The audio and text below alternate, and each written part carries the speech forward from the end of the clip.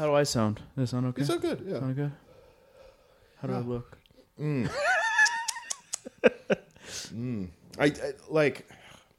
So I stayed up last night writing in my diary about how you look, and the best part about how you look is that like it's just mysterious enough that like I'm like, what could happen? You know, like. Is it time? Is it time to make my move? Yeah. I mean, when he rolls his eyes at me like that, it's like he wants it. Is he making a? Oh, thanks, man. Is he saying? Thank you. Is he saying like, hey, you know, we've been. Is that a come get me look? We've been producing partners for a while now. Why don't we start, you know, producing a partnership? Are we opening a bed and breakfast in Vermont? Oh God, if only.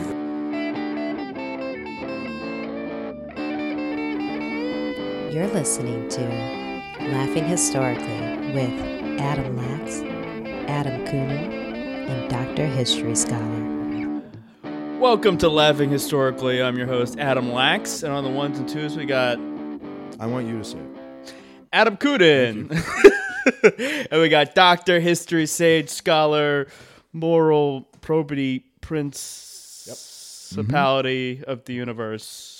Of the universe. Of multiple dimensions of existence. You're the history scholar, but like Jet Li in The One.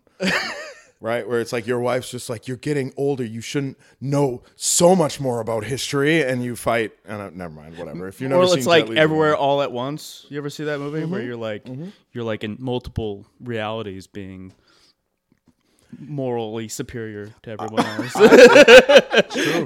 It's true. I honestly, that movie brought something out in me. Like really, I was so jealous of the sausage-fingered lesbians. I was just like, you're literally in the perfect universe for you. You don't remember from that movie? I haven't seen that. Oh, it's good. Oh, It's yeah, good. you should One of see her, it, yeah. one of her lives, she lives in the multiverse. She's a sausage-fingered lesbian, hot dog fingered, I guess, and they're in love. Yeah, that was terrifying. It was the That movie best. at parts kind of went off the rail, I would say. Yeah, but which rails? The rails Yeah, of what yeah, dimension? yeah. What about a dimension without rails? When there were just like rocks with like googly eyeballs, and they were like moving towards each other. Spoilers. Oh, yeah. Well, Dude, to fully spoil Yeah, that movie, yeah. you would have to bring up like whole first and second level philosophy like degrees. it's just like, yeah. it's pretty bananas. It's pretty bananas. It's bananas. What All else? right. Yeah. And we got This Day in History with Dr. History. Or are we not doing that? We don't have it this day. Oh, 'cause we did right, it last because time. we are. This is the second parter. We are continuing, guys. This was just we took a quick break from our last episode. The quickest of breaks. We took a very quick break, and now we're jumping back into part two. Yeah. You want to kick us off, Dr. Yeah, History? so in the last part, we were talking about Bass Reeves and his early life. We talked about where he was born. Quick question. If Question every mark. time you say Bass Reeves, is it racist if I go, Yes, How? But like feels- scale of 1 to 10. I'm the wrong person. Yeah, what's the You've spectrum of you've racism? seen the color of my skin. There's absolutely no way that I can answer that. That's fair. Because I just feel like it would be like It's been I like a mean se- it in a positive way. It's because been a he solid rules. 70 years since anyone had any prejudicial thoughts against me. Oh, that's good. Yeah, 70 years I'm to the day? almost exactly. Yeah. I have it on my calendar. You have it like marked down, Yeah, like that moment in your diary in my life yes. of that In my alternative 70 reality years. that you were in. Yeah, no, it's in your particular community, it's called Whiteness Day. It's like Juneteenth, but it's when it's when you guys became white officially. Just like slap like white paint all over you. Yeah. It's when basically it's Irish, right? It was Irish when Irish people. German and Catholic. Oh, when German Irish Catholics became white. Well, so it's not. It's Let's not move too fast. Did they have a ceremony for you? They did. The English royal family actually had. They're actually the deciding ones where they Is it like where they knight you with a sword? Yes. I now pronounce you white. Yes. They don't knight you with a sword though. They knight you with a stack of money on each shoulder, and they're like, now you get interest-free loans forever. As a white credit scores. Great. Yep. And all the Jewish people are like, we've been doing loans to each other like that for 1,000 years. What are you talking about? How do you think we bought the media? See, you guys laughed at that. You're just as prejudiced as I am. Moving on. So we left off in our episode with him discussing what was called the deadline, which was the sort of the boundary between Arkansas on the one hand and the Indian Territory, Oklahoma on the other hand, where outlaws would place these cards on the trails, being like, if this U.S. Marshal comes by, we're gonna shoot him on sight. And Bass Reeves ends his career with like a dozen cards that mention him by name, and he was never once touched by a bullet, right? So like he touched by a bullet. Yes. He had like wait, who? Bass Reeves. He had like a dozen kids. So Fuck yeah, he did. Yeah. So Reeves is touched by a bullet related to touched by an angel? yeah, first one, then the other. Yeah. Touched by a bullet, you will be touched by an angel. Right. If you were a good person, I guess. Anyway, that's moving into theology, and this is a history podcast. Yeah. So let's keep our school subjects separate. Yeah, sure. Yeah. So Reeves often tried to avoid shooting his quarry, preferring hand-to-hand fighting to subdue fugitives. This stemmed both from the fact that transporting live prisoners was often easier. You still had to bring back dead bodies, right, to show that the person was no longer alive. They don't walk. Didn't we talk about this? We did, but okay. We're doing a recap. We're doing a recap? All right. Yeah. I just want to make sure. But it also stemmed from a deep commitment to the idea that a judge and jury should decide the punishment for a fugitive, right? So it wasn't up to him to decide if a person was guilty of a crime, right? It was for someone else to do that. So in order to take fugitives alive, Reeves would use guile and deception in the form of disguise. He often found the smallest horse that would carry him and would stoop his shoulders to further disguise his physical size, because if you recall, he's very big. Yeah, isn't he like 6'4"? Yeah, he's between 6'2" and 6'4". He weighs over 200 pounds. Like, he is a big man, especially when you consider the 1870s, 1880s. What? I'm just agreeing with you. In the 1870s, 1880s, the average height of a man is probably between 5'7" and 5'9", right? And the average weight is between 140 and 160 pounds. Like, he is a much larger person. And racially, would he have stuck out, or was it pretty mixed? Yeah, on the frontier, there's going to be that part isn't going to be as big of an issue, right? If he'd gone up to Vermont, he would have stuck out. Wisconsin, or Wisconsin, yeah. But Arkansas, Texas, in this period of time is relatively diverse. Yeah. I remember on a podcast they said lowest estimate was that most cowboys, like anyone who would be considered a cowboy, by the lowest estimate, about a quarter of them were black or brown. Yeah, like where some sort of not white would have been considered not white. Yeah. So he often he might dress as a drifter, a farmer, or a preacher to throw criminals off the scent. So on one such occasion, he tracked a pair of brothers to their mother's house. And in order to surprise them, he dismounted nearly 30 miles away, and he purposely dishevels his clothes, and Reeves walked all the way to the house where he claimed to also be a fugitive, fleeing a deputy marshal, right? Basically, he's pretending to be on the run from himself. He also came to the house for the two men living with their mom with some tendies and some Mountain Dew so that he could play video games, and their bitch mommy would feed him more tendies, no? Probably. They had real incel vibes. They did. Yeah. So he asked if he could stay the night, and the mother, seeing in him her own boys and taken in by his earnestness, let him in. So for the remainder of the evening, he talked with the brothers, becoming fast friends with them. Were they white? Did we talk about this? It wasn't stated in the story whether or not they were white. If they were, it would be interesting. The mom being like, "I see you and my own boys," and you're like, "Really? In 1890 or whatever?" It's like, you know what? That's a pretty woke mom of incels right there. How's that even happen? Criminals. Yeah. So he talked with the brothers. He becomes friends with them, and at one point they even plan a future heist. They're like, "We're gonna rob a bank in the future." Now the brothers, thinking themselves safe, drank heavily, and when they finally passed out, Reeves handcuffed them in their sleep. They awoke to find themselves shackled and at gunpoint, and he marched them the 30 miles back to his wagon, with the mother following them for the first 3 miles, cursing him out. Bass Reeves received $5,000, which is about $121,000 in today's money. Really? Wow. For this, yes. It's quite a score. Yeah. So Reeves soon earned the nickname the Indomitable Marshal, right? And so if you remember, with the payment, he's being paid, he's given a per diem, but he has 30 days to serve a warrant, right? So the per diem will only go for 30 days, and he's paid based on the number of warrants and arrests and subpoenas that he serves, right? Was that average? Like $5,000 reward? That would have been a big one. He absolutely makes more money than the average U.S. Deputy Marshal, though, because he's so much better than the average U.S. Deputy Marshal. He keeps arresting people at such a faster rate that... were they really more like bounty hunters? I feel like they were kind of... They're close to it. They're like legal bounty hunters. Right. They are to bounty hunters, you might argue, what privateers are to pirates. Right. Like, there's what a lot of Blackwater is to mercenaries. Like, who's that? Who's that? Dag? Dog? Dag?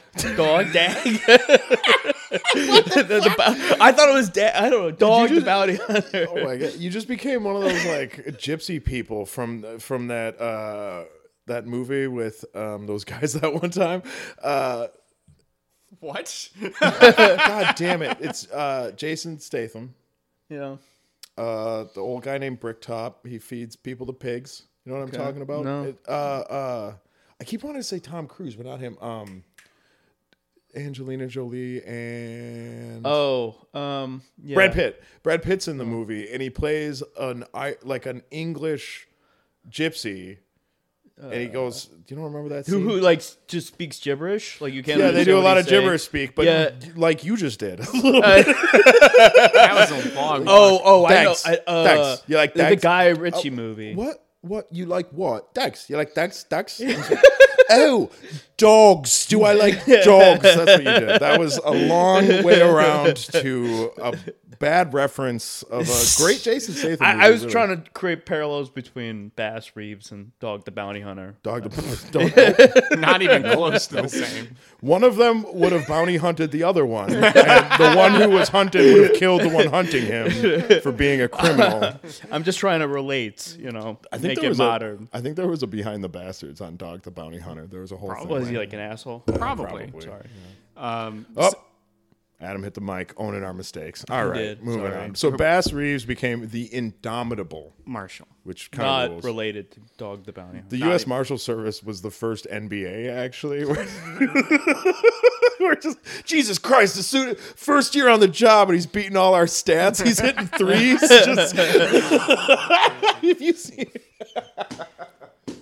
Have you seen? Yeah, his rebound percentage is out of fucking line. All right. So Reeves, what? I'm Black Excellence. Why you shook your head at Black Excellence, Dr. History Scholar, Dr. History Probity Questionable Scholar over here. Scholar? Quotation marks.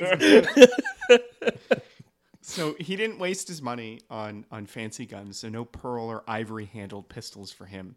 But he was routinely armed to the teeth. He's never without a Winchester rifle, which is a lever action, a multi-shot rifle, 3 Colt revolvers, and a double-barreled shotgun. He usually wore his pistols at the hip in such a way that each could be drawn across the body, so cross-drawn, so left to right and right to left. Added to the arsenal of weapons, he was usually well-dressed in gingham suits, dark trench coat, a wide-brimmed hat, and gleaming boots. But despite being a giant walking armory, he was described as good-humored, kind-hearted, and sensitive, even adopting a litter of abandoned puppies. But right. Yeah. But being that He did actually, after he adopted the litter of abandoned puppies, he taught them all to talk and then bought a lookout tower in Adventure Bay. And this is a Paw Patrol reference. Yeah, that's a Paw Patrol reference. Like, what the fuck? Does your son listen to our podcast? Oh, God, I hope not ever. I hope not ever. You'd be like, I thought my dad was smart until I realized he was a podcaster, and I started listening back. And I once held esteem for him. now I'm just keep thinking I should put a pillow on his face when he sleeps. Wow, that escalated quickly. I'm sorry. I got out of He's hand. 13 in this, so who didn't want to kill their parents at 13? That's Me? fair. All right. You were probably the nicest teenager. I feel like Dr. History Moral Scholar was a model. When I was at home, I was like Dr. History Moral Scholar, and then I'd be like, all right, Mom and Dad, bye. I'm being very not great situations a lot of the time. Is that what you did? No. Oh, okay. Fair enough. Did you ever get into... I was always the person who, if I did anything wrong, I would be caught. Right? So, like, for instance, I had a friend in high school who could fall asleep in class, like, front and center class. Nothing ever bad happened to him. I'd, like, doze off in the back corner. Teachers always found out that That I was the roughest shit you got into. Maybe you were just every teacher's hope for the next generation. Like, every teacher was like, no, so keep an eye on Michael. Being If up he at goes like wrong... 6:30 in the morning. Like, I feel like every teacher's like, if Michael goes wrong, I'm hanging myself. I'm going to start it's drinking. like the canary in the cave. Well, that's a domino that falls over. If he goes bad, there's just no point to any of this. But Lax, to your point, when you're like, is that the worst thing you ever got up to? It more along the lines of, if I couldn't pull off falling asleep in class, how was I supposed to pull off It's true. actual It's true. bad things? Were you a marching band? No. Were you I was in band. athletes? No, I was in debate club. Debate club. Yeah. Okay, I was trying to It feel was around my. for It the, was, for the I got nerd a hobby. letter. I got a letter for that. Like, Yeah, if I you get a. I got a letter in debate. If I'd had a Letterman's jacket, I would have had a letter. Oh, I thought it For was like debate. from the president. Who fucking, like, you must have been a great debater. If you got someone wrote a letter just because of how good of debating you were. No, you got one of those jackets. Yeah. They give out that for debating. Yeah, they did. Mm-hmm. Yeah. We had master T-shirts one debater. year that said "Debate. It is my full sport." We were cool. Moving on. A lot of finger banging in the debate room. Actually, that makes sense that you were a debate. Yeah. Yeah, it does make sense. It's now. So What extracurricular activity do you think I was in? I'm gonna go with 4-H club. How fucking dare you? Oh, You were look, like Mom an and Dad, I milk so good. Whatever. You were an after-school pharmacist. That takes that. Yeah, most pharmacists don't. Never mind. So now he's he's described as being kind-hearted and sensitive and good-natured. But that being that this is the 1870s, racism was something that he faced consistently. On one occasion, while transporting a white federal prisoner, he was subjected to a racist tirade from a white citizen who disapproved of a black man having such power over a white man. Now, regardless of the fact that the man had committed a crime, right? Now, when the What local crime did he commit? Do you know? Did they if say? it's being that this is the 1870s and the man committed a federal crime, it's bad, right? Like Yeah, there weren't a lot of federal crimes. Because it wouldn't even just be murder, because that was still a state crime. It would have been like murdered a mailman or something. or like murdered across state lines. Like he would have had to have committed crimes in multiple jurisdictions and multiple felonies in jurisdictions before U.S. Marshals are going to be the ones transporting them. Yeah. Now, the local police show up and they side with the white bystanders. Of course they do. And at one point, guns are drawn. That's so weird, right? They're the ones you could be like, hey, guys, put aside your biases. No? All right. And he sounded exactly like that. I hope my cousin doesn't listen to this. So at one point, guns are drawn and aimed, but before a bloodbath, in which Reeves almost certainly would have won, could ensue, a senior marshal diffused the entire situation. Too bad. So Reeves's first killing as a marshal also involved racism. The senior marshal, so a senior white marshal came out. So basically, Bass Reeves' boss had to like show up. Just listen, folks. I know it's a weird situation. Some of us might not have seen before, but you will die. Yeah, but we don't want to shoot anyone. Bass here has done a very good job. The man he is carrying, let's just say he took some people and trafficked them. Let's just say around, and he's not a good guy. Also Irish. Can we all just agree he's Irish? Not really white. Yeah, I mean, you know. Don't get your undies too much. Yeah, let's not be splitting hairs here, everybody. Just let Mr. Reeves be on his way, all right? And the whole time he's just like, I got 3 pistols, a shotgun, and a rifle, so money's on me. By the way, I was going to talk about that before. He basically just has like a great combat loadout, right? Like that's you want definitely don't want to ever run out of like immediate access to like guns in case like I have long range, short range. He's got like an NRA wet dream, man. Well, you wanted a couple of pistols too because guns took a fucking long time to reload back then. So like if somebody moves in on your cover while you're reloading, you still have a whole nother gun that like if they come around a corner, you can fucking smoke them. You know what I mean? Like because you know a lot about guns. Just a little bit about me. Have you played so much Halo? No, I mean I have played a fuckload of Halo. But also, have you ever seen Quantum Leap? Yeah. That's basically my life story. I've been places. I've been around. You're wondering that was Dr. History Scholars. No, well, I mean, I've seen him around, but I'm more of a protagonist and he's more of an antagonist. If you understand, I've been chasing him through all of my time leaps, and I got to be honest, he's always one step ahead. Obviously, but that is why I'm able to channel Nixon so easily. We've run into each other in the time sphere, you know. You get the time sphere is a crazy place if you've ever been Nixon's there. Nixon's thrown in the mix. That's cool. Yeah. Always. Nixon's he's always coming and going. You know what I mean? Like never really in one place, right? He doesn't take interviews. It's mainly because he's just trying to keep one step ahead of Kissinger, who keeps pinching his bottom. Yeah. It is. I've seen it actually. I've seen it. But now Reeves's first kill as a U.S. Marshal also involved racism. He's tracking a bootlegger. And when Reeves, a racist one, yes, because when Reeves approached him, because when Reeves, he's racist. You are not gonna believe this. That a white bootlegger in the 1870s. But shocked. Reeves approached him with a warrant, and the man who was drunk yelled, "quote A black badge doesn't mean a damn thing to me." End quote. Was he like? It's he only silver, said black. Dipshit. That's even. That's surprising. A black badge. Oh, was a badge just like a name for? It's like 5-0 or whatever. Yeah, at the time? yeah. He's like you being. I'm surprised there weren't some N bombs in there. As well. You know, it might be that it was. Changed over time, softened over time. The quote.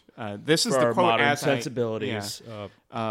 The man went for his rifle, but before he could swing it up, Reeves pulled his revolvers and put 2 bullets neatly into his chest. Nice. So in 1884, after about 9 years of experience as a deputy marshal, Bass Reeves was instructed to apprehend a Texas outlaw named Jim Webb. Now, we need to remember this guy's name, Jim Webb. This man had been the foreman of a ranch in what is now Oklahoma. An inveterate racist, Webb was accused of murdering his neighbor, an African-American clergyman named Reverend Seward. Webb's excuse, which was not backed up by any evidence, was that Seward had intentionally let a fire burn out of control and damaged the ranch that Webb was working on. Now again, nobody, even like in the 1880s, everyone's like, dude, he's just a clergyman. Like he's the the local reverend. Man of God. There's a lot of steps there. Mm-hmm. Like there's a lot of steps in sort of a way like maybe you just made that up. Mm-hmm. Like you just came up with that on your ride over here. Yeah, after you killed him. Yeah. So Reeves, with his posseman named Floyd Wilson, rode up to the ranch under the cover of being cowboys, looking for a bite to eat and a place to rest. Now Webb, unlike the mother we previously discussed, was not impressed by this, but let them in, right? This actually made Reeves more concerned, as though he was being lured into a trap. Webb doesn't seem to buy that they're cowboys, but he still lets them in. So Webb brought Reeves and Floyd into a dining room where Webb had an associate. So now there's 4 guys sitting in the room. Okay. All of them are armed. Now, Reeves told fabricated but believable stories about his and Floyd's travails, until Webb beckoned his companion into the other room. Reeves heard furious whispering through the door. The jig was up. Reeves told Floyd that when the 2 men came back in, he, Floyd, the posseman, was to keep the other man busy while Reeves dealt with Webb, right? So Webb and his friend re-enter the room with their guns drawn. However, Reeves and Floyd have their guns drawn. It's like a Mexican standoff. Precisely. For the next few minutes, nothing happened as the 4 men stared each other down over their pistols. One can imagine Ennio Morricone's... Exactly. Yeah. I don't have to imagine because I played Red Dead Redemption. Yes. 2, and the end of that game, yeah. It's a lot like that. So the spell was broken by Micah, a noise. You piece of shit. All right, anyway. The spell was broken by a noise outside. Something happens outside. Webb turns to look out the window, and Reeves lunges. He jumps over the table, grabbing him by the throat with one hand and prying his pistol loose with the other. Now, while Reeves is doing all of this, Floyd does nothing. Okay, he remains frozen in place while Webb's partner fires 2 shots at Reeves. Reeves pulled another one of his pistols and dropped the other man with 1 bullet through the stomach. Reeves and Floyd brought Webb back to Fort Smith to await trial. Now, Webb makes bail and then skipped his court date. He would have to be apprehended again. So he must not have done anything too terribly wrong, right? Like if it's... Wait, no, he killed a guy. Well, how do you get bail after you kill a priest? I don't know. Racism, probably? Probably. Yeah, there's also the fact that, like, what we think of as...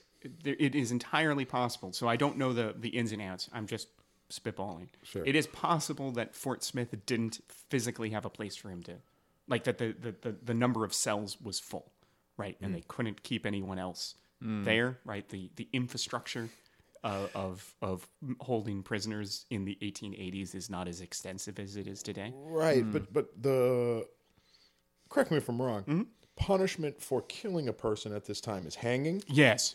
So you're basically like, you're out on bail, come back so we can hang you. Come back so we can hang you. That seems, by the way, we're right next to a wild, untamed country you could do your best to disappear into. Yep. That seems dumb as shit. God, people are dumb as shit sometimes. I mean, I don't know. Like, they probably were like, he's not white, so they probably had a different standard. No, Webb's white. Oh, Webb's white. Webb is white. His victim was black. His victim was black. So it was like, yeah. But, there's always that double standard. Either way, Webb skips bail. I feel like you kill a priest, just build a fucking another cell, right? Like you could do it in a couple of days. Chain him to a fucking pike out in the yard or whatever, and pike, stake. That's what I meant. So one of the greatest. So Webb's going to have to be brought back in, but before that, one of the greatest manhunts that Bass Reeves was ever a part of was not a hunt for a man at all. The hunt was for the infamous Belle Starr. Now, she was born on February 5th, 1848, in Carthage, Missouri. She's 10 years younger than Bass. Beautiful, intelligent, and cultured, she was from one of those up-and-coming slaveholding families that would find its fortunes dashed by the Civil War. Aww. I know. Aww. It's so sad. Oh, did you put all your money in people and now they're free? Aww. Her older brother was a pro-Confederate bushwhacker who died fighting Union troops in June of 1864. So her older brother was an insurgent in modern parlance, right? A guerrilla fighter. In 1864, the family, having lost everything in Missouri, moved to Texas while the war was still ongoing. This is not unusual. Texas actually receives a huge influx of white Confederate refugees during the war because outside of a handful of incidents, Texas remains relatively untouched by the war, right? The United States Army very rarely shows up in Texas, and it probably so had far out. It had some of the least of federal presence, probably. Well, before the war, absolutely. Yeah. Now, right after the war, Maximilian and the French that they need to fuck off. They need to fuck right off. And this is our half of the entire world. Exactly. Go away now. Yeah. How dare you be so selfish and take some of our half of the entire world from us? Now, from Texas, she fell in with criminals. Belle did. Her first husband was wanted for murder until he was in turn murdered in Paris, Texas. Paris, Texas. Not before he slayed that pussy. You know what I mean? You know what I mean? All right. Her second husband, a man named Sam Starr, was a Cherokee from Indian Territory who brought her more fully into the criminal life. Was he related to Alex Starr? Just I should probably cut this up, producer. Don't worry about it. Adam, cut this. Cut this, Adam, for real. All right. She organized and planned cattle rustling, horse thieving, and liquor smuggling. She was in charge of fencing. Sounds fun. Yeah, I would hang out. Kuhn would definitely hang out with her. Yeah, for sure. What was her name? Belle Starr. Wait, but no, but was she like adamantly still racist at this point in time? Probably. I mean, she's married to Native American. I mean, that's kind of the general vibe of So that that's kind era. of no, but like maybe she just said fuck it, fuck civilization. I'm just gonna like so she's married to a Native American, which is not super racist thing to do, I guess, right? Like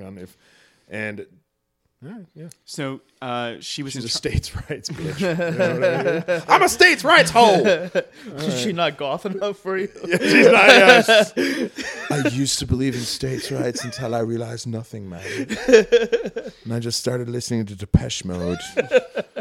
She was married a Native American because he has great mushrooms.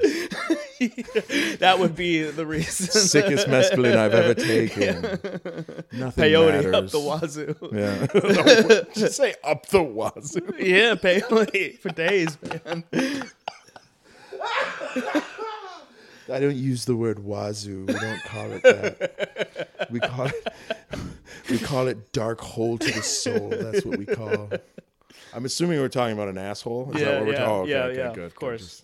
No, up the what wazoo's not ass. Is that wazoo? What the fuck else would a wazoo be? Up the I don't know. I don't know where wazoo comes from.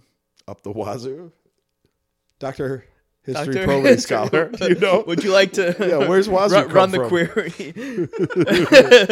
I don't know.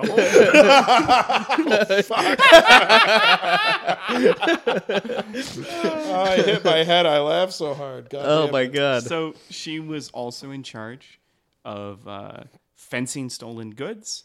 And when things went sideways, she was in charge of harboring fugitives or bribing local officials to release compatriots who had been arrested. Who do you fence all this stuff to? The Dark Lord.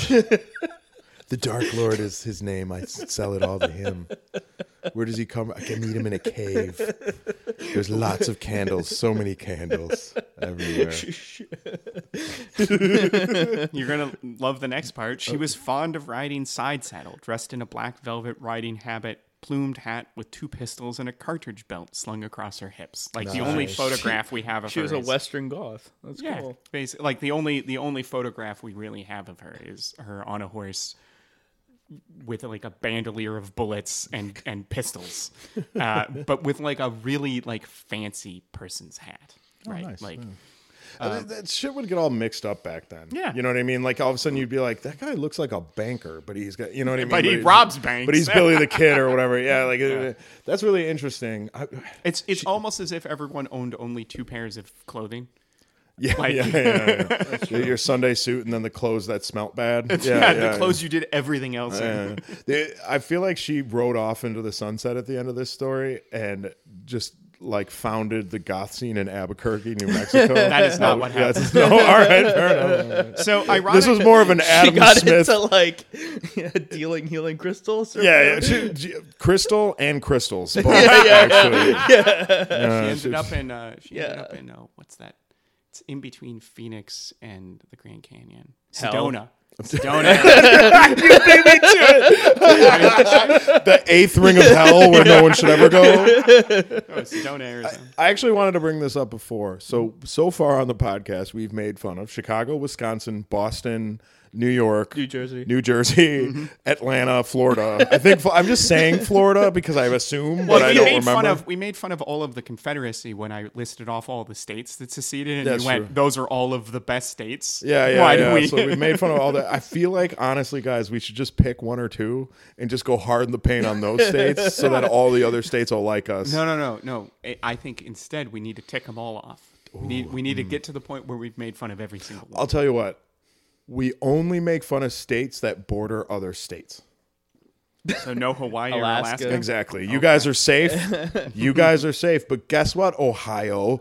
Go fuck yourself. The whole state. Lax went to It's Michigan. on the board. We're against Ohio. Yeah, no. I mean, I thought that was the first one up. That goes without saying. Lax did What's go our to beef school in against Michigan. Montana? What's that? What's our beef with Montana? The beef. It's too long. The beef? It's too too wide. long. It's too big. It should be like 3 states. But only 4 people live there, so I don't know how to do it. They reinstated a speed limit. I got beef with that. Well, there is the fact that it's illegal to marry anyone you're not related to. So that's a tough part about Montana. Hey, you're more of a West Virginia guy, yeah, huh? Listeners from Montana, write in with your thoughts about that, whether you think that law is a good thing or a bad thing. Tell us about your personal story marrying someone in your family and how that went. Did your kids come out with like some sort of mutant power like X-Men or just googly eyes and they didn't do great in school? You know what I mean? We want to know. So ironically, Bass Reeves had got to get this train back on the tracks. Okay. Ironically, Bass Reeves had befriended Miss Starr sometime around 1884. Yeah, he did. Oh, yeah. He befriended the shit out of Again and again and again. Oh, Mr. Reeves, do you know that woman? I befriended her a time or two. I befriended her until the wee hours of the morning one time. So, I can't do this voice. I can't do this voice. I want to so bad. Is that your Florida voice? No, that's my Bass Reeves voice. Yes, sir. I'm a fine, upstanding gentleman who brings in a lot of fugitives and also befriends a lot of ladies. I befriend them long and deep. That's her. I've been told I befriended a lady. So I said, I befriended. I befriended a lady in such a way her toes curled. Okay, so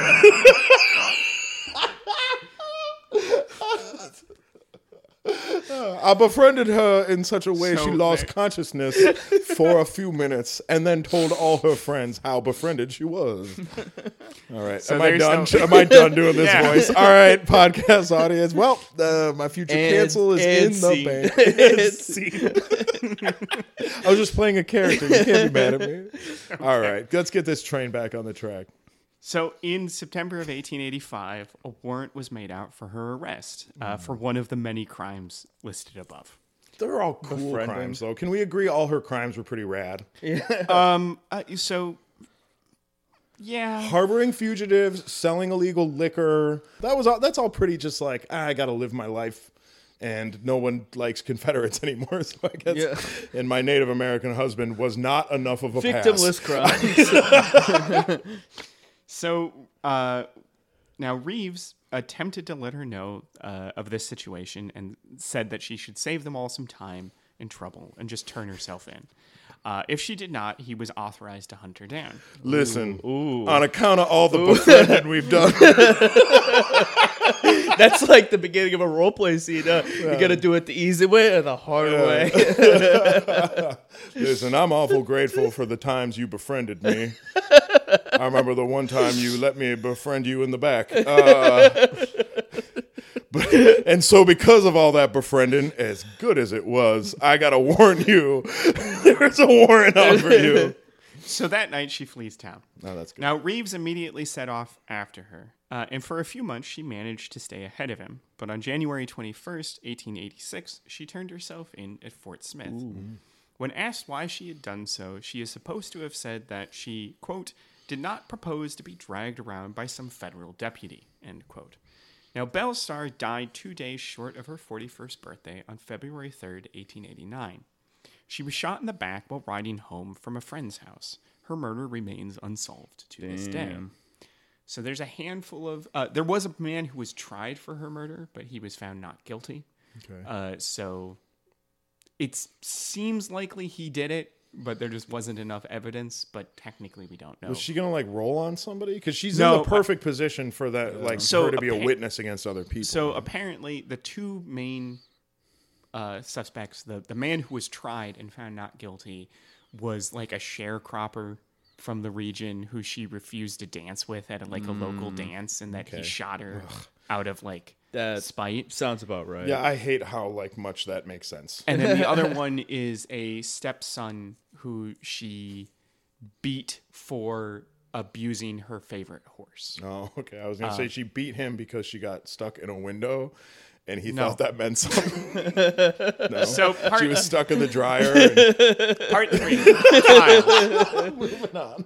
So 1884 was the last untroubled year of Bass Reeves' life. In April, doesn't he run around in the fucking wintertime shooting people? Yes. All right, fair enough. It's going to get worse. Is he gonna settle down and get an office job? Nope. So in April of that year, just before he met Belle Starr, he was traveling across Indian Territory with a party that included his 14-year-old nephew, 5 prisoners in custody, all Native Americans charged with various crimes. Again, they are charged under federal law. Mm-hmm. And then the families of one of the prisoners and his cook, a man named William Leach. One of the prisoners' cook? Yes. No. His cook. Oh, Bass's cook. Bass's cook, part of like the posse. Yeah. But the family of one of the prisoners. And then Floyd Wilson from the Webb arrest had been called away to another assignment. Now, on April 9th, while talking around the campfire, some sort of argument erupted, which ended with Bass Reeves shooting Leach in the neck with his rifle. Oh, dear. Leach died. Ooh. Now, why did this happen? So, according to the Grayson family, that is, one of the family of one of those prisoners, Reeves had insulted Leach's cooking, and Leach had responded by killing Reeves's dog. Reeves then shot him in the neck, and when Leach fell into the fire, Reeves stamped out the flames on Leach's neck to the point where his head nearly came off. Jesus. Now, according to Reeves, it was an accident. Like that John guy, Wick moment? Reeves was like, I trained those puppies to talk so they could save people in Adventure Bay. All right, you just shot Marshall, the firefighting dog. Do you know how many people you've killed? Yeah. What? You shot Rubble. He can't be on the double anymore. All right, it's Rubble on the double. Never mind, you guys. So, God damn it. You're bringing out Paw Patrol references. That's more Paw Patrol. That's relevant to maybe... Bass Reeves ran Paw Patrol. I don't know why that's so hard to believe. So, according to Reeves, what happened was he was cleaning his rifle when it went off, but the inquiry had to wait because Jim Webb, had gone missing again. He was cleaning his weapon and it just went off. Yes, that is not an unusual thing to happen. It will sometimes happen, yeah. But you have to be doing it wrong for that to happen. I'm so familiar with guns. That sounds very unusual. It is a thing that happens. I wish I could say it didn't. Okay. They didn't have safeties back then. No, they certainly didn't have safeties. They didn't have safeties? Not in the 1880s, no. Safety is not being in front of me. Yeah, safety is the gun is unloading. So in June of 1884, Reeves and his posse tracked Webb to the foothills of the Arbuckle mountain range in modern-day Oklahoma. Now, Webb saw the posse and ran to his horse, which was hitched up a few hundred yards away. Or few hundred feet away, sorry, not 100 yards, a few hundred feet away. Now, Reeves rode to intercept him, so he's riding to get in between Webb and his horse. Now, Webb fired 4 shots at the marshal. The first bullet took a button off of his coat. The second lodged in the saddle horn. The third clipped the bridle, detaching it from the horse. And the final shot buzzed past his ear. Now, needing to get off his scared horse, he can't control the horse anymore. Reeves has to get off the horse. Reeves dismounted and took his Winchester in hand. At a range of 1,500 feet, which is the bound shots, 2 of them connected with Webb's chest. Wow. When they made it to his body, they found that the bullet holes were less than an inch apart. Damn, dude, that's some serious marksmanship. It is. It is 100. It's almost unbelievable, to be perfectly honest. But Webb's defense, he was aiming for Bass's balls, and the saddle horn got in the way. So, I don't know. It was really a match of masters. You know what I mean? Now, Webb is supposed to have made a deathbed confession, saying to Bass, quote, "You are a brave, brave man. I want you to accept my revolver and scabbard as a present, and you must accept them. Take it, for with it I have killed 11 men, 4 of them in the Indian Territory, and I expected to make you the 12th. Reeves's only statement on the shootout was, quote, "Just another young gunslinger who died. He was real fast, but like a lot of them, he couldn't shoot both fast and straight." End quote. Oh, that's cool. Yeah, that's a pretty rad end of the action sequence. Gotta shoot fast and straight. You know what I mean? Yeah. Good catchphrase. Yeah, that's a good one. So after having dealt with Webb and Starr, the law came for Reeves. Also, the bullet lodged in his saddle horn. Yeah. So that seems not true. No, that's the front of the saddle. No, I know. Yeah, but yeah. So literally, the bullet was Would have hit within him. his silhouette. He just got kind of took lucky. a button off of his coat. Right. It detached the reins. But that wouldn't be in his silhouette. Detaching the reins that particular bullet would have been within his silhouette, death silhouette. It's like when somebody in war, they're like, "Oh my God, the bullet hit my fucking whiskey," or the thing. Bible in my coat. Yeah. It's that kind of thing. I like that. Death Silhouette sounds like a name of a metal band. New band name, I call it. I'll start one. Yeah. All of our songs are going to be about Bass Reeves. He was the ultimate bounty hunter. He was black, but we didn't bring that up for any particular reason. I'm sorry about the last verse. I'm still learning and growing as a person. All right. So I hit the microphone, owning mistakes. At the end of January 1886, a warrant was put out for the arrest of Bass Reeves for the murder of William Leach. Boo. Reeves surrendered without a fight, and bail was set at $3,000. It took months for Reeves to put together the money, but he eventually made bail on June 15th. He would now face an all-white jury for the murder of a white man. Wait, sorry, why was he? For the death of William Leach. Because remember, there was like the family of the people who, the family of the prisoner was like, he stomped his head off. And shot him on purpose. Okay. All right. And in trial, it came out that apparently Bass had befriended that cook's sister, mother, cousin, girlfriend, and wife. I'm sorry, I'm just a friendly guy. On a streak. So befriending people left and right is what I like to do. Now, Reeves, part of the reason there's a delay is Reeves's previous boss hadn't pressed charges believing Reeves's story that it was an accident. However, the new U.S. Marshal was a former Confederate Army colonel who decided that Reeves was guilty. Huh. Wow. Yeah, it's weird how that Well, happened. the preponderance of evidence is such that I hate everything about American history sometimes. It just... Yep. Question. Shoot. Let's hypothetically say a bunch of people in the 20th century took a bunch of other people captive, murdered them constantly, and then forced them to work as slave laborers in factories. Hypothetically, if that had happened speaking. within the last 100 years. Would we kill them at war crimes trials? Would that possibly happen? Yeah. Every one of those motherfucking Confederates should have gotten hanged. I don't care. You know what? Fucking hot take here on Laughing Historically. Hot. If you had any position of power within that government, you should have gotten guillotined, as far as I'm concerned. We'll say anyone to 50% and up. You know what's interesting is that if there's a kind of an interesting sort of counterfactual is if there is a chance that the Civil War could have ended in 1862, in the summer of 1862. General McClellan comes really close to taking Richmond, and the Western campaigns had been going really well.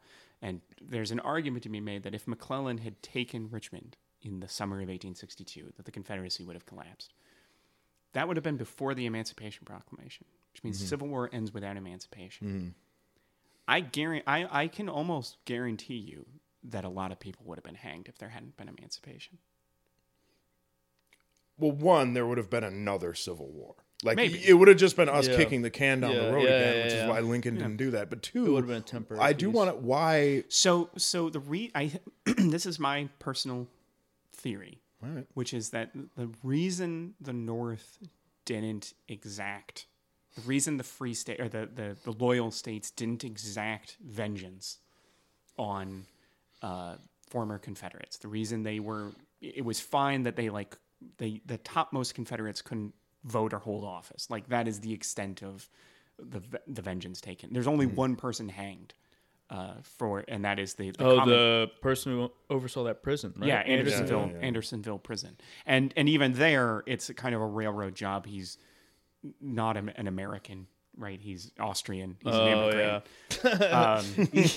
He's a scapegoat. He was a scapegoat. I think that. Listen, I'm just doing some research for my country. I was just following orders. But anyway, I wanted to know how to make prison really good, so I come to America to do experiments, because that's what we Germans do. We experiment. Anyway, the point being that the reason I would say that the North doesn't exact the U.S. doesn't exact a greater price on the Confederacy is that the point of the war, the Confederacy's objective was to maintain slavery and the society that it propped up. Mm-hmm. And in 1865, no one could have looked around the South and said, yeah, no, they won.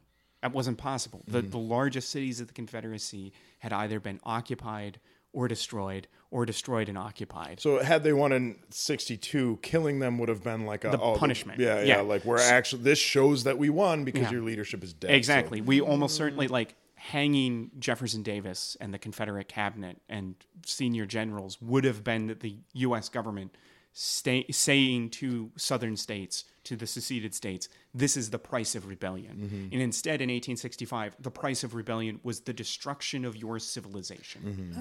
I don't know. I think there was too much sympathy for them. Yeah, destruction of your civilization is pretty dramatic, considering like a lot of them were still rich, a lot of them still had property, and not everybody. Obviously, a lot of fortunes were lost. But like when you say like, oh, your civilization is like nobody had to learn another language, nobody had to get moved from like, you know what I mean? That's like true. Like, but you also I your think economy as you knew it is crushed. I think we're your biggest asset. We're doing too much hindsight. We're reading history backward. If you're in 1865, basically the entire planter class is broke. They're done. Mm-hmm. They don't have any money. Mm-hmm. They might still have land, but like you said, Lax, their largest asset doesn't exist anymore. Mm-hmm. There's the fact that during the period of radical Reconstruction in the late 1860s and early 1870s, large portions of their land were taken away and redistributed.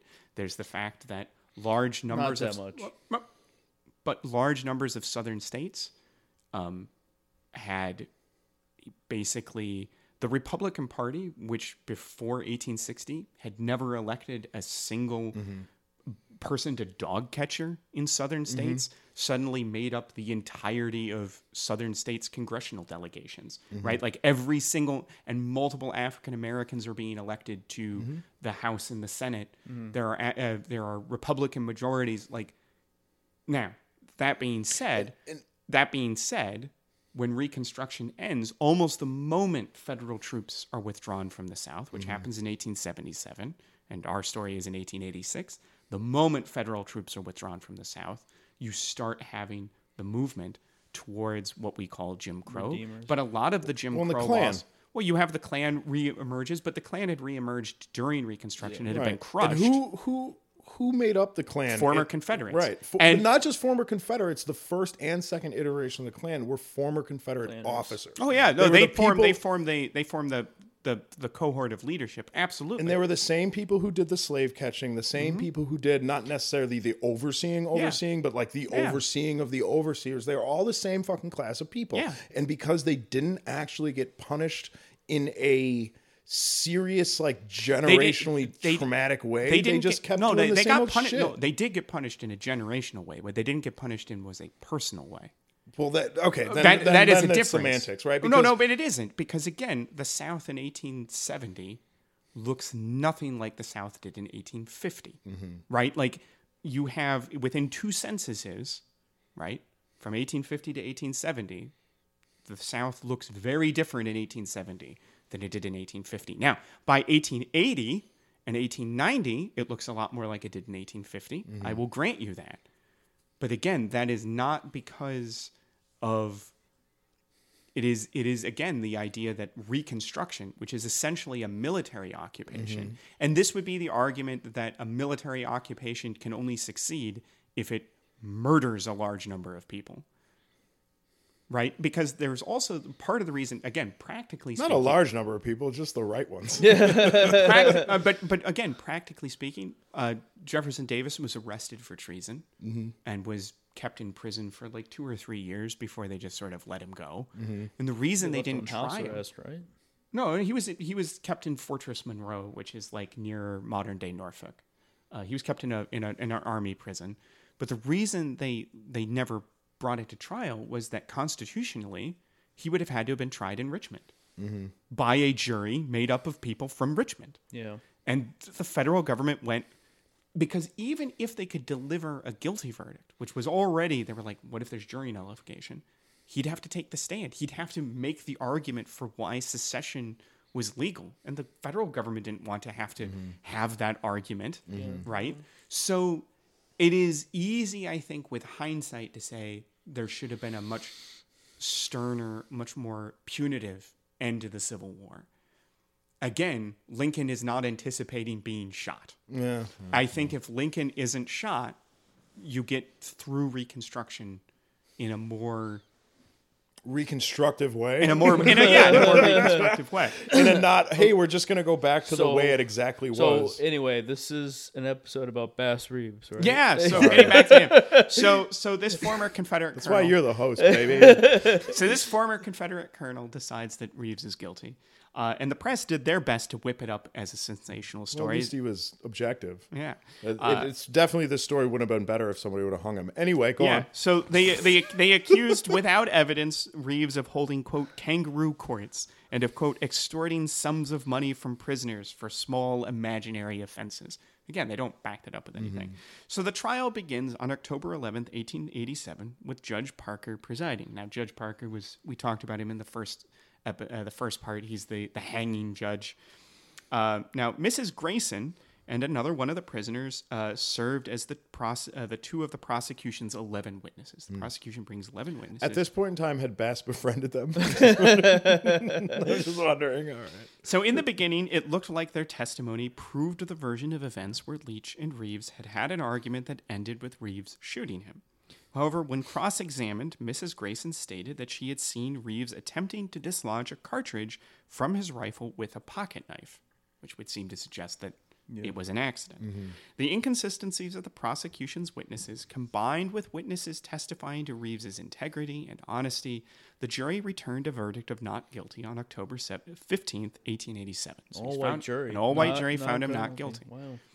Now, hey, if that proves one thing, it proves white people will do the right thing when we don't have any other options. When there's no other possible path to take, we will do the right thing.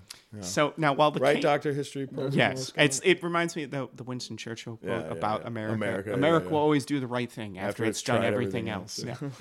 So while the case had been won, it had left him broke. Reeves was making, by 1887, $3,000 to $5,000 per year, compared to the national average of a deputy U.S. Marshal of about $500 per year.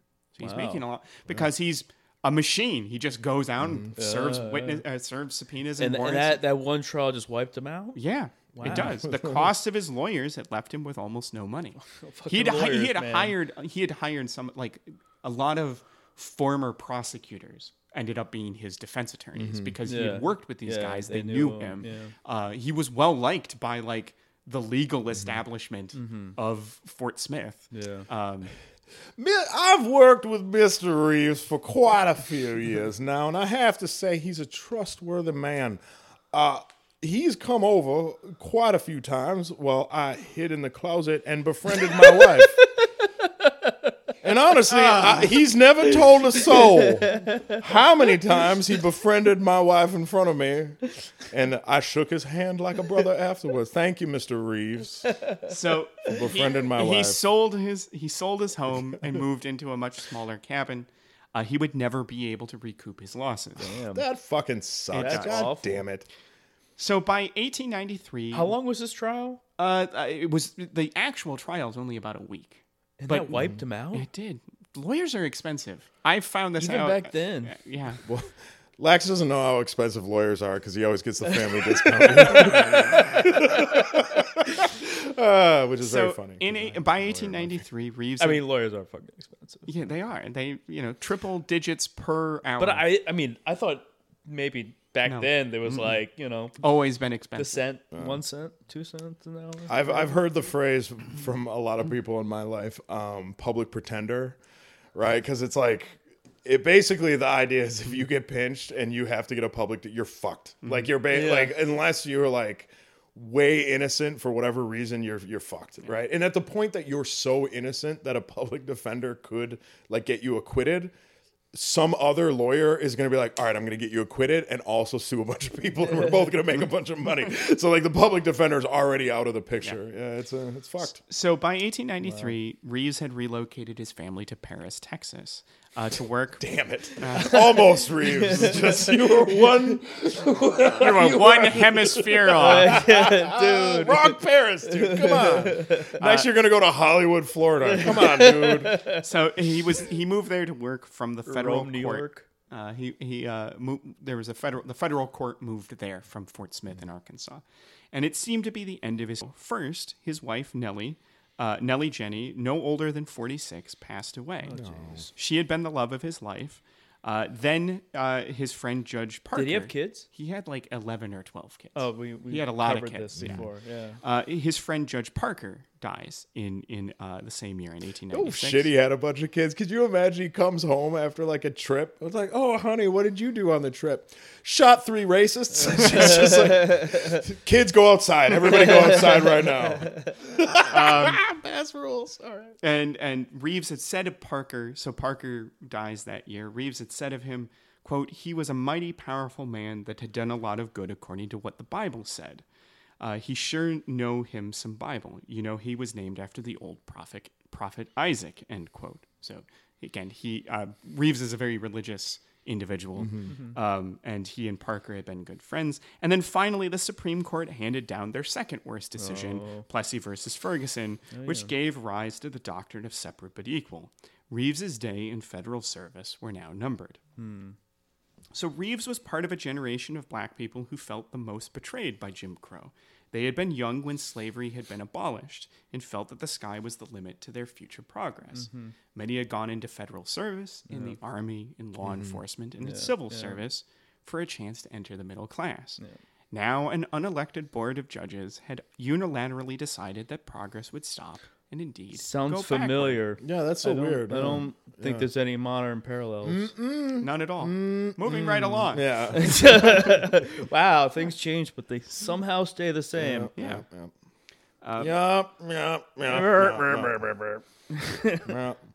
Interesting enough, things do change a little bit. There's a change in the sense that Nixon's dead, and we can all be happy about that. Another gin and tonic. Another gin and tonic for me, please. Somehow Kissinger doesn't die. Kissinger will be alive many years longer. You must understand, Mr. President, it is not within the national interest for me to pass away. It's not a bad Kissinger voice, huh? You'll notice when Henry talks to you like that a little bit of your insides die. And not the part of your intestines that's killed by gin, but the part of your heart that's killed by fascists pretending not to be. This has been another monologue by Sir Winston Churchill. I'm not a fascist. I'm an imperialist. And that's better. I promise. This is no longer a productive area of discussion. So Bass... Do you know it's not a productive area? Oh, now I'm doing Nixon. Shit, I'm like, it's not a productive area, Henry. Your fucking testicles. Hasn't produced anything since 1941. That's the last time, Henry. Now quit pinching my ass. I'm tired of it. So I want a sitcom. Henry Kissinger and Nixon are roommates. Yeah, roommates. It'll be like It's Always Sunny in Philadelphia, except with collateral damage. We will spend 3 weeks not being in Laos. Anyway. So Baff's got... I don't even know where that place is. Henry just talks, and I say, okay, Henry, whatever you say. You do not need to know, Mr. President. Just keep the fucking Democrats out of my dirty laundry, and we're fine. Yes. Yes. So, And one day, Henry, I'll tell you what my kink is. And I promise you, you will never guess. so back to Bass Reeves. Mm-hmm. You're going to have this is either going to be the most fun edit you've ever done, or it's going to be a waking nightmare. I'm not sure which one. But anyway, Bass got a brief reprieve. I'll drink. At the turn of the century, when he married a 50-year-old Cherokee widow named Winnie J. Sumter. Wow. He gained a stepdaughter to add to the 11 children he had with Nellie. The reprieve was short-lived. He was soon called to take on the most difficult case of his life. A warrant was issued for his son. Oh, jeez. What? In the summer of 1902. He's like, no, number 7. Damn it, 7 did what? He should have been more like 4. So in the summer of 1902, Benny Houston... Catholics, you know what I mean, Adam? You know, Yeah. fucking Catholics with all their just and all their kids, shooting man. them kids out. Can't, Pew, pew, pew, pew. can't Bass even Reeves keep wasn't track. Catholic. He wasn't Catholic? No, Oh, I thought he was Catholic. no. He's just... it never mentioned what denomination of Christianity he was. Oh, okay. But I imagine... The one that doesn't wear condoms.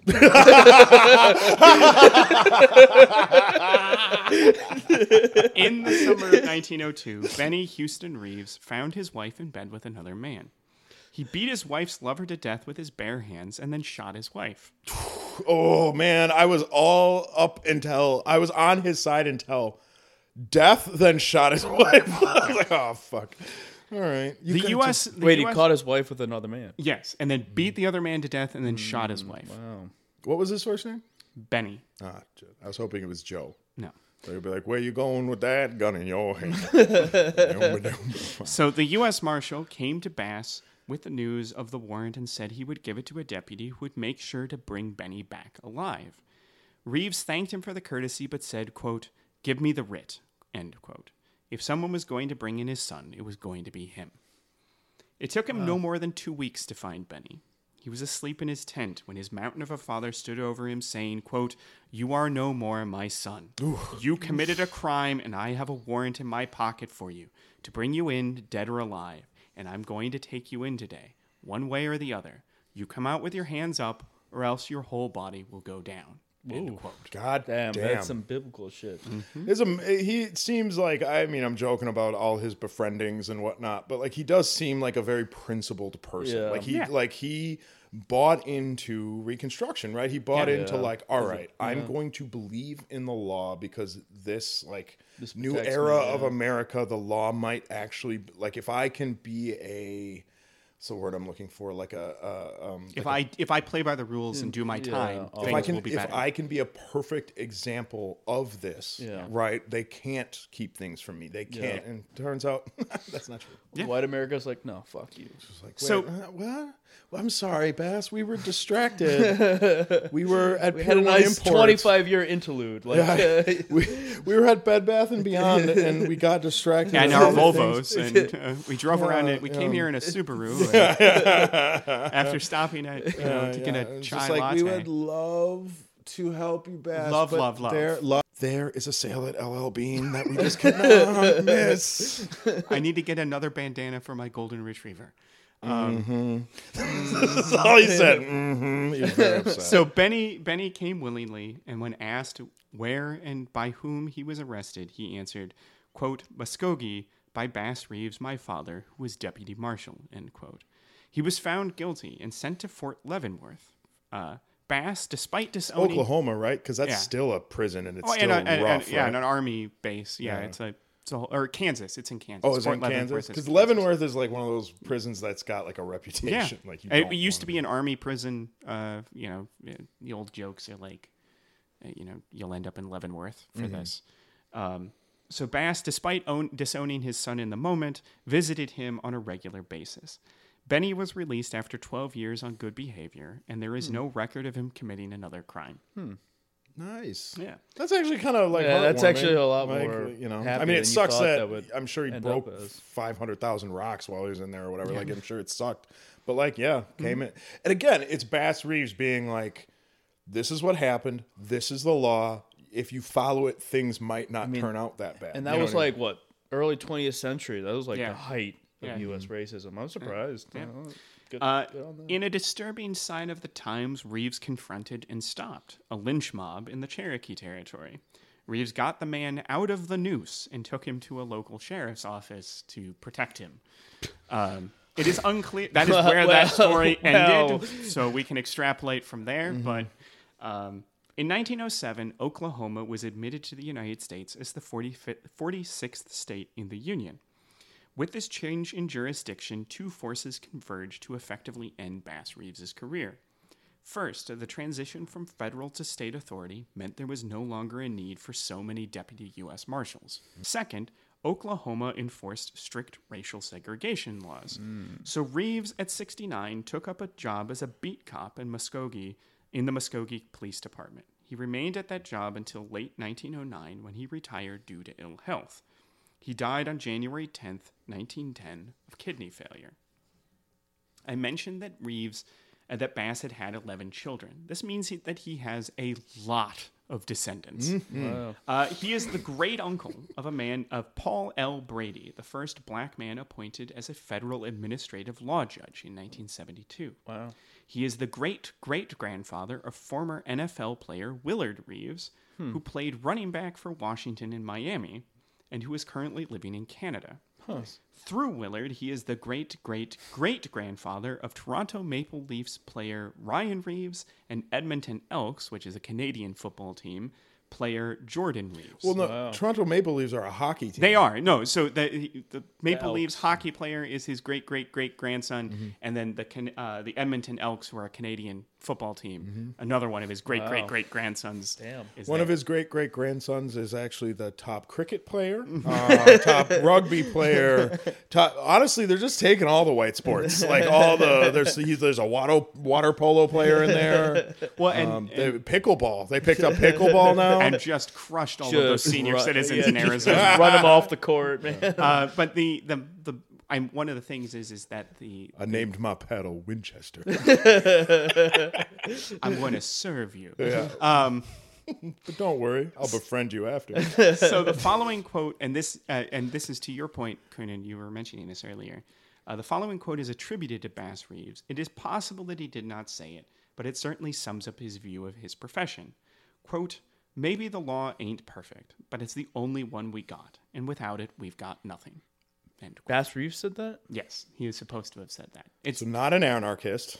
no. So, and one of the things with his life in particular that is really fascinating and frustrating, just from a historiographical point of view, is that we know this person existed clearly, right? Like we have photographs of him, we have records of him as a U.S. deputy marshal, but because he was his fucking DNA in all 50 states apparently, but because he was functionally illiterate, he doesn't leave a journal. We don't know his thoughts. He doesn't leave letters. So what we have is really abstract document that are federal government documents, basically like arrest warrants that say that Bass Reeves served them, right? And no more context than that. There are some government documents that are reports of him, saying he would dictate his reports. Statements. He would dictate reports to his deputies to be like, hey, this is what happened. And then everything else is someone else talking about him. Sure. So, for instance, a lot of these quotes are coming from newspaper articles around the time of his retirement and death. Like, because they're from like the local newspaper, because he's like a local celebrity, right? He was the first U.S. black deputy marshal, and now he's a policeman, and then he retires, and then he dies, and it's like but these are articles being written in 1909, 1910 about things that had happened in his life 30 years before. Years ago, so it's hard. There was a lot of like, did I shoot that guy? Yeah. But it's also misremembering. It's not necessarily him talking; it's other people talking about him. Like especially for like the stuff that distorted a little bit. Are you saying? Or just misremembered or exaggerated with time, and so it's hard to tell where things start and end. And sort of what we can definitely tell is that he's very dedicated, and that he was sort of this squeaky clean sort of paragon of the law, right? Like he never wore a condom. Apparently. No, he did not. So lessons. but like in the paragonness I find really interesting because it's like I could see how possibly no other marshal had the like societal carrots and sticks around them to have to be a paragon like that. Yeah. Right? Like it's, I mean, you hear about it all the time or whatever. Barack Obama had this as president, right? You remember the tan suit? Yeah.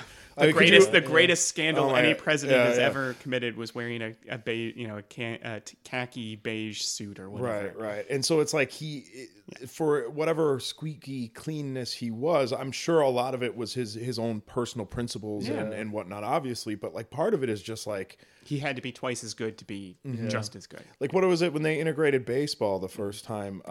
Jackie Robinson. Yeah, Jackie Rob. They didn't pick the best player in the black leagues, right? They picked the one that they thought could put up with the most shit, who was like the most level-headed because they were like, well, that's how it's gonna fucking go, you know? Yeah. So here are some of my lessons. So are we at the lessons? We're at the lessons. I have two lessons. Wait. All right, you do one lesson. But you go first. Oh, me go first? Yeah, you go all right, I'm going to guess one lesson. I'm going to guess...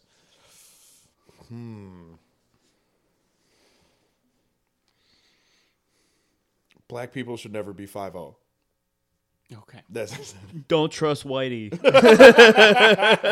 All right. Labs is more right. Damn it! So there was an opportunity through Reconstruction and the vehicle of the federal government to attempt to expunge the stain of slavery.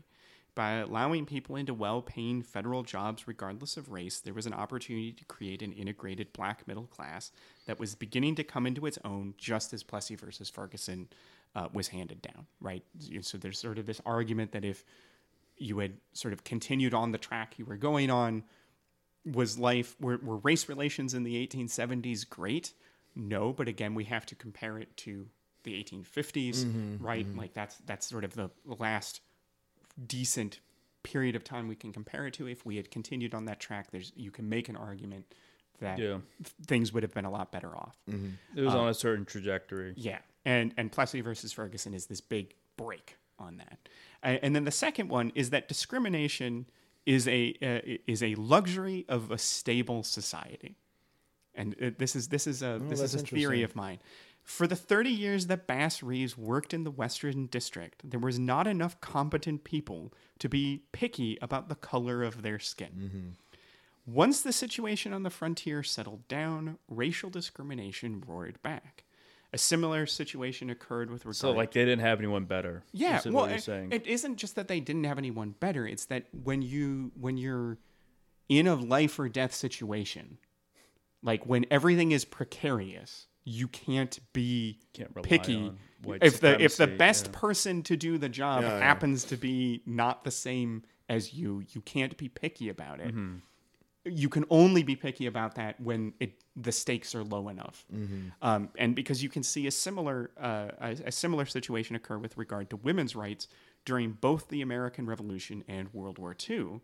At a time of crisis, the society as a whole cannot afford their petty prejudices, but with the return of peace and relative prosperity, the clock is turned back on gender equality. For instance, like again, with the American Revolution, there are examples of women who disguise themselves as men during the American Revolution who fought in the army. And there are further examples of state and federal governments granting to them pensions as veterans of the American Revolution. Really? I didn't know that. But those same governments going, but we're not going to let women in the army, even though these women proved they could be and they recognized that they were women who were in the army. They recognized that like one of them had been wounded in combat. So somehow the government managed to have it both ways, right? They were like, yes, we will recognize your service, giving you the pittance of a military pension in the 1800s, which is basically nothing. And at the same token, but no, we're not going to even though you proved that could work, we're not going to let women be in the army. It was still exception to the rule as opposed to the rule. And with World War II, very clearly, right, women being allowed into jobs, right, and then the moment the war ends, it almost went more reactionary the other way because there were a lot more women employed before the war in like like kind of, obviously unemployment was huge and stuff like that. But like having, there was a lot of women in factories and things like that. But the amount of money America had post World War II versus pre World War II, big difference. Basically meant like, well, women don't have to work anymore, so like they're all gonna go home now. Well, and also women had a large role in frontier culture. Like, absolutely. Where they gave them the right to vote. Wasn't it like Wyoming? Montana, and Montana's the first to elect a woman to Congress, Jeanette Rankin, who is she is an interesting character. She is elected to Congress 2 different times. Who? Jeanette Rankin. She's from Montana, I believe.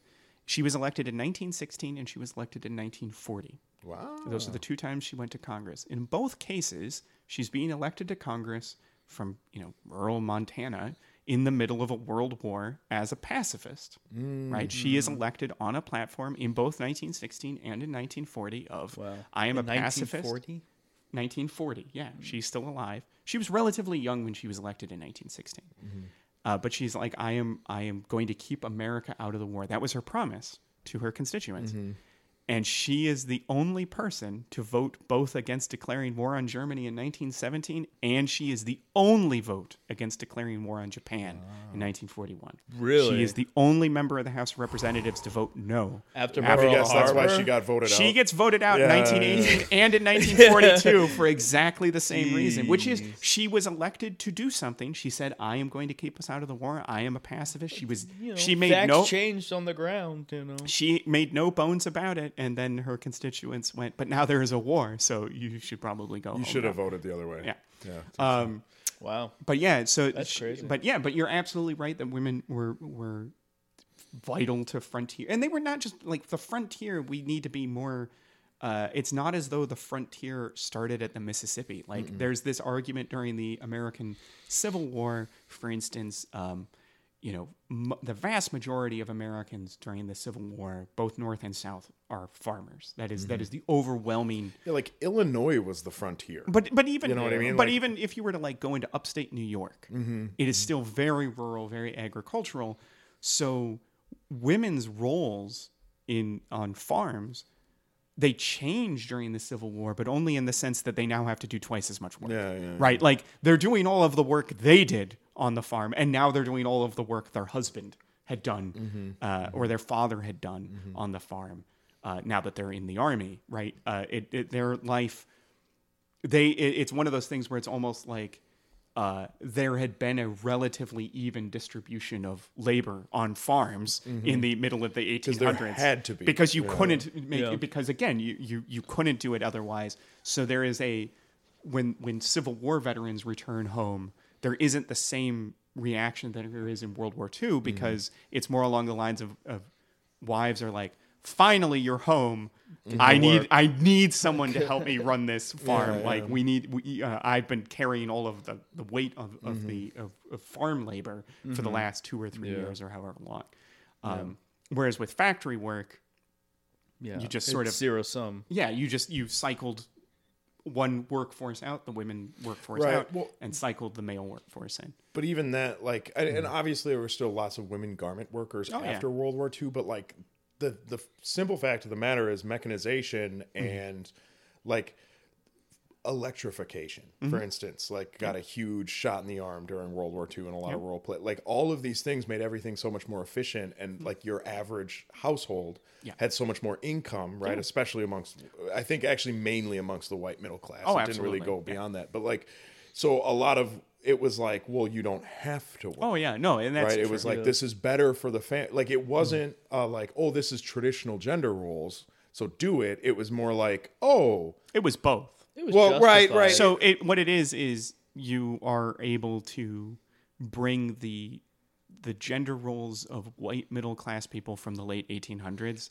can now be applied to white working class people in the 1950s. Right, because you have the wealth to allow it. Yeah. Because again, to go off of that, it's absolutely correct that working class women had always been employed, right, in the 1800s. That was always there was always a job that they had to be doing. The idea of women not working was the preserve bourgeois of middle class and upper class folks. Now, women were always paid less, and there was always the assumption that they would only do certain work, or that they until it was time to start having children. Yeah, until they got married, right? But until then even if you were a low working class, you'd get married, have children, and you still might end up doing shifts in the factory, or you're just busting your ass at home. Or you would do piecework, right? Like you would, a lot of garment work was at home. Yeah, you do it at home or whatever. Cottage industry. Yeah, basically. But it is interesting how like if you don't. Right, because like if you're looking at, say, like a materialist view, right, of history, you'd say, oh, well, obviously a higher degree of material wealth and material comfort for your average person in a lot of ways will increase equality, right? But you're kind of saying that at least initially there's a reaction to that, and I think probably a lot of like materialist dialectical thinkers would agree that there's a reactionary backswing, right? Where you're like, oh, okay, well, now that we have enough money and security, we don't need to hire black marshals, so we're just not gonna, right? And now we're going to segregate them. Now we're going to push them into a chunk of the society because we have the leeway to do it. But then you can, at the same time, you look at Black Wall Street, right? Like that same in Oklahoma. That same economic prosperity eventually then catches up to the reactionaries again when you're like, oh wait, all these people have a bunch of money and stuff, and we have to like we actually have to physically or like forcefully, coercively do things against it. So it's just interesting. And it's just one of those things where, again, what it does tend to demonstrate, I guess what I was struck by in this and what I've been struck by in other things is a smooth criminal. Yeah. You said it twice. I couldn't help it. Is again just the basic principle being that like people are people and it doesn't really matter. And this becomes evident in times of crisis, right? Like, Kuhn, you and I have talked about like people, any person can be taught to fire a rifle, and every single person will have exactly the same reaction to being hit in the chest with a bullet. Right? Like, it does not matter what religion that person is. It doesn't matter what ethnicity they are. That is always the way that is. And you can make the same argument in terms of like your house is on fire. Who can carry a bucket of water? Right? It can be, we need to dig a hole. Every person can pick up a shovel, right? Like, so but it's who society has kind of like pushed in particular directions at particular times. Well, actually, you might find this interesting, but I've talked about this a lot. I think it was a Harvard president. I forget, but it was like early turn of the 20th century. And he has this paper that he publishes about like the superiority of different races, right? This is very like eugenics. Yeah, eugenic-y time. And he has this line and it was like, because of their natural ferocity and their like bestial nature, they're clearly better at basketball and boxing than all the white people. And I was like, Jesus Christ. He was talking about Jewish people. Yeah, because at the turn of the 20th century, there were huge groups of immigrant Jewish people from Eastern Europe, and they're like, how the fuck can we get out of this shitty part of town? Boxing and basketball. Like, so it's just carrots and sticks, man. Let me ask you, what was your favorite Bass Reeves story or quirk or something like interesting about him that we learned? I like that his rifle sometimes goes off prematurely. Is that weird to say? No, I gotta say that shot he made. Yeah, right. That's so dope. Fucking Hollywood. Yeah, just like 2 bullets at 1,500 yards. Yeah, he fucking licks his finger, like holds it up to the wind, like and then just bang. Yeah. Almost getting hit in the groin. And being deflected by the saddle. Saddlehorn was just his name for his own dick. It just deflected off the fucking sheer force of it. I like the standoff is the fact that his posse man doesn't do anything, so he subdues one guy by himself. The other guy shoots at him twice and misses, and he still pulls out a gun and shoots the other guy dead. Badass. Like that part is very like. I don't like that part as much as I like the really awkward horse ride back. Floyd, what the fuck? Come on. Floyd just sitting there like, yeah, Bass, man, something happened in my head and I just froze. I hope we can work together again in the future, Bass. This didn't like put too much of a sully on our relationship. Bass, that doesn't seem like a huge answer. You didn't really give me an answer there. Like it just the whole, God. It'd be like ride home. Yeah. It'd be like it'd be like if you teamed up with Tiger Woods at a celebrity golf thing and just ate shit the whole time, and you got like last play, like Tiger wins just barely because he shot a fucking 12 or whatever, like a literally impossible number. And it just the whole time, wow, sure glad you were on my team there, Tiger. No. I like. Let's go drink. I don't want to go home. My fucking Swedish wife's gonna swing at me with a golf club. I like the image of Bass Reeves standing over his son, putting the fear of God into him as he banishes him, essentially. Not ban it, like took him in, yeah. Well, he's like, you're not my son anymore. Like, I'm just disowning you. Like, I feel like it's going to be a very dramatic moment whenever they show that in the show. Some of that's got to be apocryphal, though, because he still visited him every day. That's not a "you're not my son" kind of thing. Maybe it's because the kid went back and faced his shit. I also think it's probably a like heat of the moment. Yeah, it's a heat of the moment thing. Like he clearly, heat of the moment. Yeah, Asian, great. Today is the first day I've ever regretted befriending your mother. No. So no, but I think that it's absolutely like the way they describe the story of the head U.S. Marshal coming into him to be like, normally we'd give this to you, but we're going to give this warrant to someone else, and I promise to like pick someone who I trust to do it right. And the frame of mind you have to be in to be like, no, I will track down my own son. Yeah. I'm sure he was pissed. He's like the Michael Jordan of U.S. Marshals, right? I mean, basically. I don't. Yeah, sure. Yeah.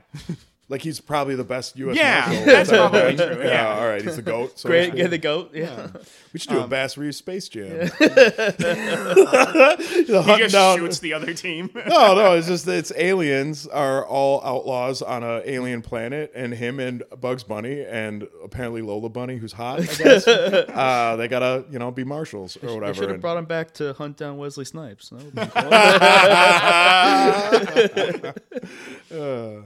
But yeah, so I can Wesley, I have a writ in my hand for hunting you down for the crime of dyeing your hair blonde in Demolition Man. Everyone told you not to do it, and you did it anyway. And also for your terrible acting in all 3 Blade movies. It wasn't good. Pay your taxes. Yeah. And there's this little piddling bit at the bottom about not paying your taxes. Yeah, it was line. Like Wesley Snipes' fucking lawyer was just like, Wesley, you gotta pay your fucking taxes. What if you're famous? Even if you're famous? Apparently there's a joke of like, here's a tax tip. If you spend all of your money, you can't be taxed for it. That's false. I know. That's very false. It's like, I think from SNL, they have someone playing Wesley Snipes. He's like, here's a financial tip. If you spend all of your money, the IRS can't take it because it's gone. That's true. That's true. That sounds like a Californians episode of SNL when they do the anyway. All right, what do you think, guys? Yeah. Is there any other thoughts? Last comments? All right. Well, that's our episode, the second part of the 2-parter of the Bass Reeves episode. And if you like this episode, please follow us on social media. We got Laughing Hist at Laughing Hist, HIST on Instagram and Twitter/X. And that's it. Definitely subscribe. Definitely subscribe, and definitely if you can leave a 5-star. 5-star reviews are definitely the way that we kind of get traction in the podcast SEO world. So thank you, listener, for. All right. Yeah. That's our show. Thank you so much. It's our show.